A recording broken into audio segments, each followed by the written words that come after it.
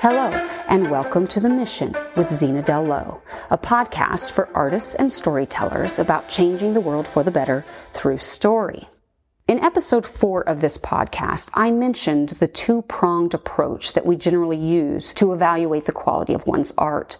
We start by evaluating technique, and then we move on to an analysis of content. But in many ways, this is an arbitrary construct, since content impacts technique and vice versa. So it's nearly impossible to separate the two, especially when they work together to make up the whole. It's sort of like opening a Russian doll. Inside the first doll is a second doll, and so on and so forth, until you finally arrive at that last tiny doll, the prize at the center of the whole thing. And each doll is its own separate entity, and yet each is a part of the whole. One doll cannot be separated from its fellows without the whole thing falling apart. And all the dolls belong together collectively because they make up a single entity, which is the final product we've come to know as a Russian doll. Well, what does the Russian doll have to do with what we're talking about? Well, the same principle applies to story.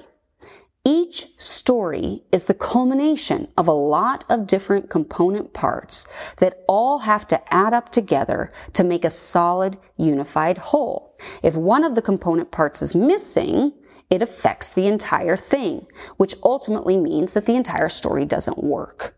And this is why it becomes so overwhelming for us to identify and fix the root problems in our stories. How do you isolate just one strand in a sea of overlapping and interconnected parts? It just feels so big, so hopelessly impossible, that it's tempting to just throw in the towel and give up altogether. However, this would be a mistake, because more often than not, the writer is just on the cusp of that breakthrough. That aha moment is just around the corner, and it's going to make all the difference to their work. So instead of giving up, I suggest we dig deeper.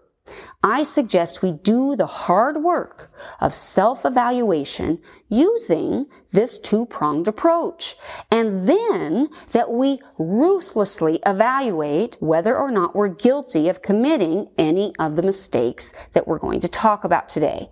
And if we are, that's good news, because these things can be rectified so long as we're willing to engage in honest self-appraisal and revise our tactics. So this leads me then to where we left off in the last episode. We were exploring a major common mistake that writers make in undermining the credibility of their work. And that is that they approach the work with a prior commitment to a certain philosophy that limits the writer's willingness to explore the true depths of that character. And today I want to talk about another common problem that is similar and yet it is different. And that is when a writer approaches the work with a prior commitment to promote some kind of message or agenda. The first thing that we need to understand when we talk about message-driven content is why it's a problem. Why is it a problem? Well, the primary issue is simply that it means that the characters just become tools. They're only there to promote the writer's agenda. What an ugly way to use your characters. You're not really interested in them. It's sort of like using people in real life. Like if you're part of a business community where you have to go to an event and schmooze with other people and rub shoulders with the others in your particular industry, you can always tell those people that have a genuine interest in the other person or the people that are just there to use you and exploit you to promote their own purpose. It's gross. It's ugly. We don't like people who do that. And we particularly don't like it when they're trying to do it to us. It feels dirty. It feels like you need to get out of a shower. You just feel icky, like you've been slimed. Well, it's the same thing. When you use your characters as tools to promote your agenda, it's sort of blaspheming the storytelling process. It's just a really ugly way to use it. Stories are meant to start from the top down, with our characters occupying the uppermost seats in the house. Stories that start with message are propaganda. They're not even stories. They're twisted tales meant to emotionally manipulate those on the receiving end. The entire construct becomes false because, once again, the characters aren't real. This makes them props, tools to be used, furniture to be moved according to the writer's needs, not according to the character's inner emotional transformation or the character's needs. Consequently, the audience doesn't connect with the character because he or she rings false. In fact, the world itself rings false because guess what? It is. When I'm critiquing work that has been executed by a writer who has an agenda, I often find that the capacity, the honesty, the willingness to do the work, to look deeply into the character's soul is lacking. It simply isn't there. And that can have devastating consequences for your work. It can keep your writing superficial, and therefore the audience doesn't connect to it because it simply has no depth to offer them. So last time we explored why it's a problem to have a prior commitment to a certain philosophy that limits the writer's willingness to explore the true depths of that character. But this time, we're talking about a prior commitment to promote some kind of message or agenda that limits the writer's ability to create a world that is true. So by way of example, as promised, I want to look at the film Farewell, Amor. I was able to attend Sundance for the first time this year, and I saw a total of 10 films. And of those 10, there were 2 that I loved, that I thought were excellent in every way. There were 5 that were meh, I could take them or leave them. And there were 3 that I absolutely hated. So one of those films was something called Farewell, Amor. Now, Farewell, Amor promised to explore the complex dynamics of an immigrant family who had been separated for 20 years and are finally able to be reunited when the wife and the daughter have a chance to join the husband in America. Now, this premise intrigued me. I thought it sounded fascinating. What would that be like? That would be so weird. Unfortunately, in spite of what it promised to deliver, it is not at all what it does deliver. The real story, as it turns out, is that the wife has become a religious fanatic during her 20 years of separation from her husband. And now, her new fanaticism threatens the family's ability to come back together. Not only does it cause a rift between the husband and wife because the wife's religiosity makes it impossible for the two of them to connect, but it's also causing great harm to their teenage daughter, who really, she just wants to dance.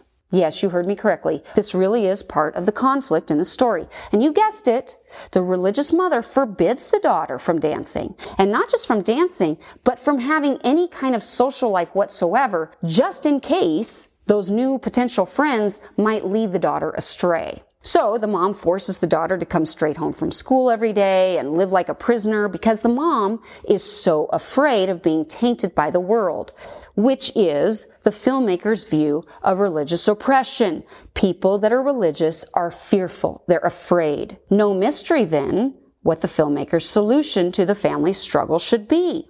The mom needs to throw off the shackles of her oppressive religious beliefs, embrace her true femininity, which she has denied, have a sexual reawakening, and then everything will be fine.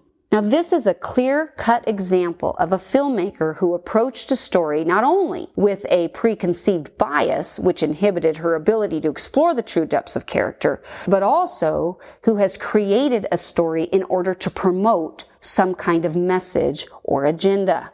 The upshot is that instead of giving us some new insight, which is worthy of our time, she ends up creating conflict that is so contrived, so falsely constructed as to be ridiculous. There is no genuine understanding or attempt to understand the religious community in any way. In fact, the filmmaker here didn't even bother to do her research. She lumps all of the various denominations of Christianity under one heading. She doesn't even bother to differentiate between Catholic and Protestant. In one scene, she has the family attending a black charismatic church, and then in another, the wife/mother is holding a rosary and calling back home to speak to a sister, and she's asking for advice. When the mother does get on the phone with this nun who's back in her own country, the nun then delivers the most banal advice that could ever possibly be derived. And then that nun adds by rote, "Don't forget to send your check so that you can receive the spiritual blessings." So is this woman Catholic or Protestant, charismatic, evangelical? This filmmaker probably doesn't even know there's a difference because she simply did not do her research. She didn't try to understand what religious community options would be available to the mother/wife in her home country. She never tried to understand what kind of solace the mother might have gotten or be trying to get from that religious community. Instead, the filmmaker just makes up what she already believes to be the case. And she ends up portraying a horrible cliche that is not grounded in any kind of reality. The whole send your check to receive your spiritual blessings thing, that is not a Catholic thing. That's more akin to the prosperity gospel. But this filmmaker has no idea what the different nuances would be between different religious communities, because to her, they are all one and the same. They are all false and damaging, and by God, she has set out to prove it. Now here's the thing. It's true that religion has been used to exploit, control, manipulate, and oppress other people. I myself am a victim of gross spiritual abuse. Therefore, I have no problem with these types of spiritual abuses being exposed. I want them exposed. Because while all exploitation and manipulation is horrible, it's particularly heinous in a spiritual setting when it's being done by leaders of a religious community and used against people who genuinely have good intentions. Here's a freebie for you. Beware of any organization, especially a religious one, who silences a person who asks questions. If something is true, it can withstand interrogation. It can withstand inquiry. There is no need to fear people asking questions about it. My point is that at the end of the day, I'm actually on the filmmaker's side. Like her, I possess a deep desire to expose false religion. I too want people to be freed from religious oppression. The problem is, this passionate desire in her has clouded her ability to genuinely and honestly explore the topic she's passionate about. She has already made up her mind in advance that all religion is harmful or wrong, so she doesn't even bother trying to understand what might be motivating a character to pursue it, or what might be driving this particular mother character personally to engage in that community, or to determine what constitutes spiritual abuse from true spirituality. Mind you, from the filmmaker's POV, it's not the character who's bad, it is the religious organization. But don't worry, the filmmaker will liberate this poor, misled, misguided woman by introducing that woman to the free-spirited, pot-smoking, sex-loving next-door neighbor who will teach the wife that her femininity is good and to be embraced. And once the wife reconnects with her forgotten sexuality, which the religious leaders taught her to suppress, she will finally be able to see the truth, extricate herself from all religion, and be reconnected with her family. Oh, and she'll let her daughter dance. Now, what this really means at the end of the day is that this movie is just a great example of what happens when you approach story with a preconceived bias that precludes you from being able or even willing to explore the true depths of a character's inner workings. It is also a great example of what happens when you're trying to promote an agenda. Whether we agree with this filmmaker that religion is a tool to oppress people or not, it's still bad storytelling to not give the character true depth or true reasons for why she has gone that way is to violate the overarching principle of believability and credibility. Characters must ring true. They must make sense. They must be comprehensible to us. Even if we don't agree with them, we have to understand why they would do those things. People are not arbitrary. They always have reasons for why they do what they do. Our job is to try to understand those reasons and to present them convincingly, even if we disagree with their reasoning process. But when you start with a message or agenda, You don't see them as true people. You see them as constructs to be used to promote your agenda, to try to convince people of a message, a point of view. You are using your characters as tools. The solution in story is the same as in real life, and that is to love them. Love your characters. Care about them. Find out what makes them tick. You have been listening to The Mission with Zena Del Lowe. May you go forth inspired to change the world for the better through story.